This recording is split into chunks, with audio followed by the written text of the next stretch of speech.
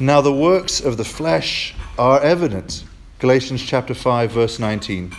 In the name of the Father, and of the Son, and of the Holy Spirit. Amen. Please be seated.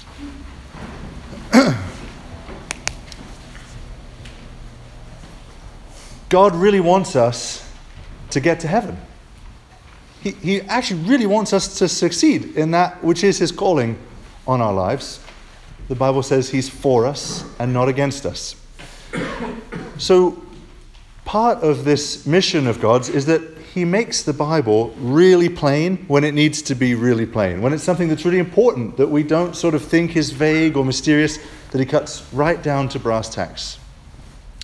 This passage in Galatians is one of those. This is one of those sermons where I invite you to pull it out in your bulletin to look at it from Galatians chapter 5. So if you flip to Galatians chapter 5,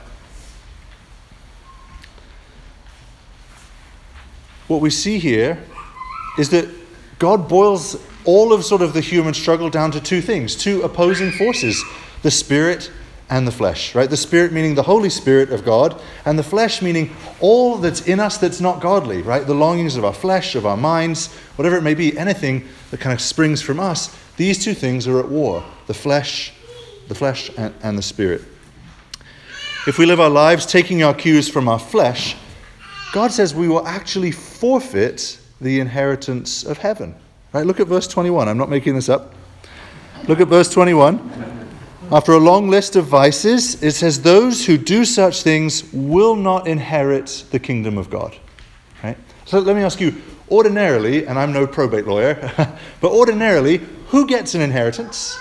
The family, right? The family, the descendants that are in the will receive the inheritance. And what a great metaphor for the promises of God. We are already God's family. You who are Christians have already been incorporated into the body of Christ. God is now our Father. So you have an inheritance coming to you, and we call that heaven or paradise or all of the eternal bliss. Call it what you will. There is an inheritance that's promised to the family. And just like in earthly families, where you have to do something pretty bad to get written out of the will, in most cases. I know some of you have very dysfunctional families, and maybe there's other factors at play, but usually you have to do something really bad to get written out of the will. And what this list that we have in Galatians chapter 5 is a list of the things that God says, don't get stuck in these things. If you persist in these sins, the sins of the flesh, you'll forfeit the inheritance. Now, I want you to catch my words really closely. I want to say persist in these sins, right? Because all Christians, we're liable to fall into particular sins at different times. It's not, have you ever done one of these sins? Well, then the future's in doubt. It's, do we persist in these sins without repentance? That is what would lead us ultimately to actually missing out on the inheritance that we should be getting. The eternity of happiness with Jesus Christ. So I want to examine this list, just walk through it, because sometimes when there's a list in the Bible, I hear one or two things and I just go in my mind, oh right, it's a list. Right? And I kind of stop listening to the details. So I want to walk through these details. There's 15 vices in this list, which I just want to pause briefly over each one. So the list begins with sexual immorality. The Greek word here is porneia. And it just means anything that is a sexual sin. And why do you think this sin is listed first in the list? Because it's the one we're most tempted to struggle with. Right? God knows us. He made us. He watches our lives very closely. He knows what we are beset by before and behind. And right at the front of this list is sexual immorality. Which is to say, not just the sexual sins that we think are beyond the pale, that other people struggle with, the ones that are in our backyard. All sexual activity outside of marriage, all selfish sexual activity inside of marriage. Sexual immorality. Impurity. If you wonder, well, what's meant by impurity, if your mother found out you're doing it, would you blush? Then it's impure. Right? So a lot of stuff can fall under that category according to your age and station in life. But God is a God of light. We shouldn't be doing anything that's blush-worthy, right? Anything that's impure. Sensuality, what's meant by that in the Greek is, think of Mardi Gras. But not just what Mardi Gras does outwardly, so many movies and books do sort of secretly. Right? Sensuality is everywhere. Idolatry, which means worshipping that which is not God. There are a lot of things that we can be tempted to worship, but there's a handful of things that we see from the history of Israel and from Christian experience that sort of rise to the fore. Fortunately for me, they all begin with the same letter, so they're easy to list. Money, right? Jesus says you can't serve God and money, mammon. So money, Mary, the Blessed Virgin. Sometimes in wanting to honor God's dear saints, we can go too far and make it idolatry. And also, this actually doesn't begin with an M, but country. We live in a wonderful country. We're about to celebrate July 4th, right? I am so thankful for God's gifts that he's given us in this country. But something we see in the past is that it's, especially when a country is great, it can be tempting to make an idol out of it. Right? Anything that's good, we can be tempted to make an idol out of. Sorcery. This includes horoscopes, palm reading, seances. One of the things that I've had a number of conversations in other churches, in this church, where I hear all the time people say, the church never mentions these things. I'm taking this Sunday to say, we're going to mention all of them. So let it never be said that the church doesn't mention these things, because the Bible mentions them. And it's important to be clear about them from time to time. All of these things, if they are sins that if we persist in them, we can forfeit our inheritance. This is serious. Enmity, which I think looks like keeping family grudges, or maybe sometimes even ethnic grudges. Strife, this looks like bickering with your spouse habitually. Jealousy, wishing you had what your neighbor has. Fits of anger, whether it's in the car, in the kitchen, or on internet comment boards. Rivalries, which then as now was a political word. So the way CNN watchers talk about Fox News watchers and the way Fox News watchers talk about CNN watchers, that can come dangerously close to rivalry.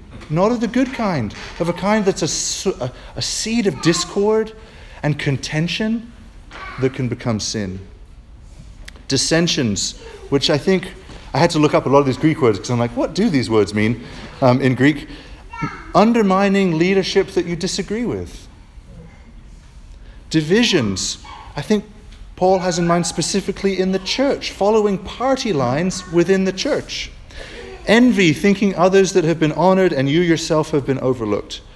Drunkenness.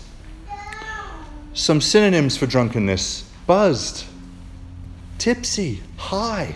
Right? These are things words we use to try and excuse what the Bible just calls being drunk. Orgies, parties where many of these sins are combined. 15 pretty clear works of the flesh. Not pretty clear, very clear works of the flesh. Paul says this list isn't exhaustive. At the end of verse 21, he says, and things like these. So if there is a sin of the flesh that you struggle with that's not on this list, don't think that you're in the clear. This is just the beginning of the list. And God is warning us, if we persist in these things, if we do them, we will not inherit the kingdom of God. So, Christian, the question is very simple. Are you doing these things? Is there something on this list where you're like, I'd even wager that if there is, you might be tempted to think, well, my one on the list isn't as bad as some of the other ones on the list. Right? That's the flesh's classic move to justify itself to us, to kind of cozy up and try and convince us that it's not that bad. The Bible doesn't make such distinctions. It just rattles them off in a list. So, Christian, if you are doing any of these things, in the name of God, I urge you, stop doing them. Stop doing them.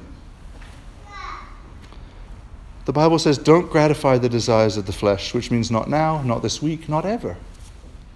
Instead, walk in a manner worthy of our calling. I love this language.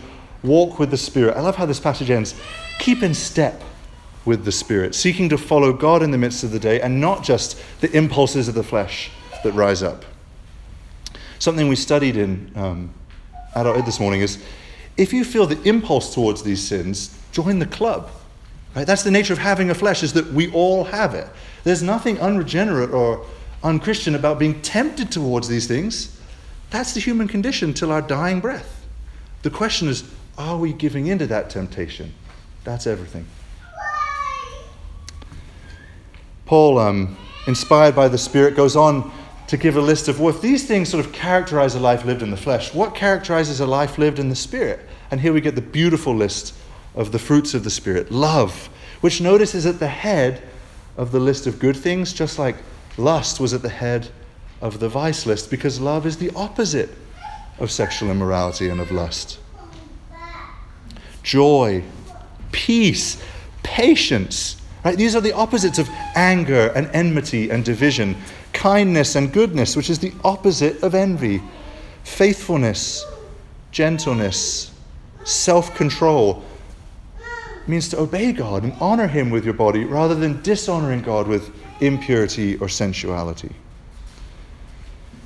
The funny thing about the fruits of the Spirit is none of them can you just sort of set out to do and do. Who of you can just say, I'm going to be peaceful? Right? It doesn't work that way. And this is what separates Christian morality from shallow moralism. Right? It's moralism. The Greek philosophers did this. Don't do this, do this. God knows us better. He says, yes, you can cooperate with the Spirit in saying no to the deeds of the flesh, but you can't acquire virtue on your own. You need the Holy Spirit. You need to be seeking God. And if you seek God and his righteousness, well, lo and behold, this fruit comes forth. If you seek God, wow, all of a sudden there's a bit more peace in your life. If you seek God over time, there'll be an increase of patience and joy and faithfulness and gentleness. We can't manufacture these virtues on their own. They're the byproducts of a life that is seeking God. Right? Seeking to God in his word, seeking God in prayer, seeking God in obedience, seeking God in Christian fellowship. If we want more of those things, you don't strive directly for them. You don't say, I just want more self-control. You say, Lord, I want to follow you more closely. And then he'll give you more self-control. And similarly, in the same way that the temptations to the sins of the flesh doesn't mean we're not a Christian, the fact that we haven't acquired all the fruits of the Spirit yet doesn't mean we're not on the path. Right? I've told some of you I'm trying to grow peaches in my yard, and those of you who know me know I have next to no natural patience. So I literally was checking the tree like every week for the first season, and then about every 2 weeks for the second year, and it finally fruited this year, at which point I'd forgotten all about the fact we had a tree, and the bugs ate them all. But what I learned from this lesson is that fruit grows slowly. And it's the same thing with the fruits of the Spirit. That in seeking God, it would be presumption to sort of seek God for a day and be like, now where's all the fruit of the Spirit? In seeking God over time, we should expect to see more of them added to us over time. And we should be patient in that work of the Spirit in us. The one thing to do, Galatians 5 makes really clear. Walk according to the Spirit. If you're seeking God in the midst of the day-to-day, that's the flip side of the coin of saying you're opposing the flesh. And you're making space for the Holy Spirit to do his work and to bring forth his good fruit. And when that's the case, when we're seeking God and outward fruit starts to kind of confirm, wow, look, I actually am a bit more patient than I used to be, or more gentle, or more faithful. That's a source of confidence that, wow, I have not pushed away my inheritance. The inheritance that God has promised us because of the death of Jesus. The inheritance of getting to be with God forever. I'm not resisting that inheritance. I'm not doing things over and over, trying to get myself written out of the will. Instead, I'm remaining in his good and perfect will. Amen.